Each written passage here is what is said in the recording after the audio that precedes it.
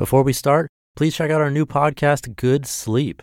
Have you ever noticed how a calm mind can really set the stage for a good night's sleep? That's the idea behind our new podcast, Good Sleep. Greg, our host from Optimal Relationships Daily, is here to help ease you into a peaceful night's rest with some positive affirmations. And these affirmations aren't just comforting, they can help ease anxiety and nurture positive thoughts, setting you up for true good sleep. So press play on Good Sleep tonight because a good tomorrow starts with a good night's sleep. Just search for Good Sleep in your podcast app and be sure to pick the one from Optimal Living Daily. This is Optimal Living Daily episode 2226, All the Feels by Kacie Main of KacieMain.com. And I'm Justin Malik, your personal narrator, the guy reading you blogs every single day of the year.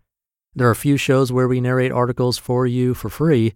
Just search for Optimal Living Daily wherever you get your audio and follow or subscribe to get new episodes every day. And with that, let's get right to our next post as we optimize your life. All the Feels by Kacie Main of KacieMain.com. Don't it always seem to go that you don't know what you've got till it's gone? Why, yes, Joni Mitchell, it does seem to go that way. But I argue there's also another way it goes, that you don't know what was gone till it's back. This realization hit me hard the other day as I struggled to handle the return of some unfamiliar feelings, emotions. Now, at first, that might not make sense. We often think feelings and emotions are the same, but they aren't. In doing some research, I learned that emotions are physical states, while feelings are mental associations and reactions to emotions. Basically, your brain looks at an emotion that arises in your body, assigns a meaning to it, and that results in a feeling. Feelings may be the effect, but emotions are the deeper rooted cause. When we don't want to feel a certain way, we tend to repress the emotion that causes the unwelcome feeling. Push it down, bury it, pretend it isn't there. I did that for years. Not wanting to feel the pain of heartache, I suppressed the emotion of sadness altogether. And that's where it gets tricky because feelings are subjective. They're our brain's interpretation and therefore influenced by experiences, memories, and beliefs. Ultimately, on some level, we choose them, and oftentimes we choose wrong. In all my years of suppressing my sadness, I felt like I was being strong. I felt like I was moving on. I felt like I was okay, but I wasn't, because years of denying pain can lead to apathy until we no longer know what we're missing. I haven't felt real emotions in a long time. Surface level feelings, sure, but deep rooted, feel it in your body emotions, it's been a minute. Because when we numb ourselves to one emotion, it bleeds into others.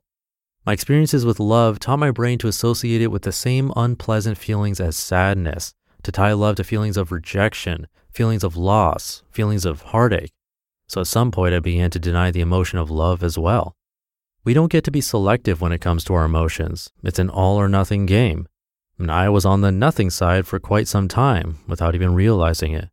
But here's the thing, the all is always there.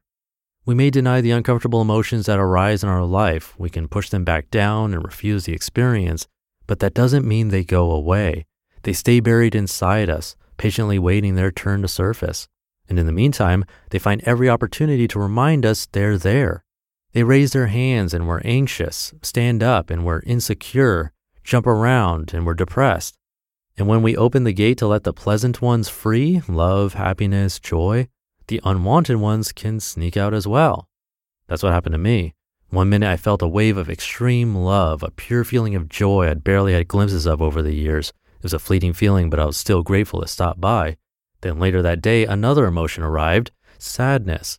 The dull, persistent, unmistakable pain of heartache I avoided for so long had returned.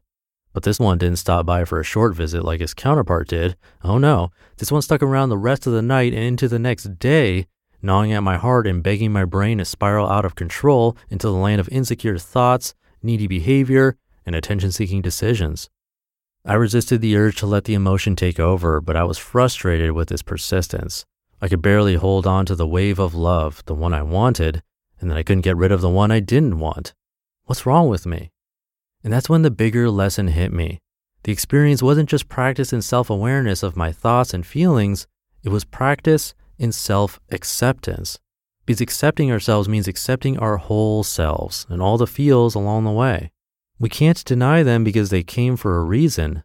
No matter how unpleasant, they exist to teach us, show us where our triggers are or where we haven't dealt with something.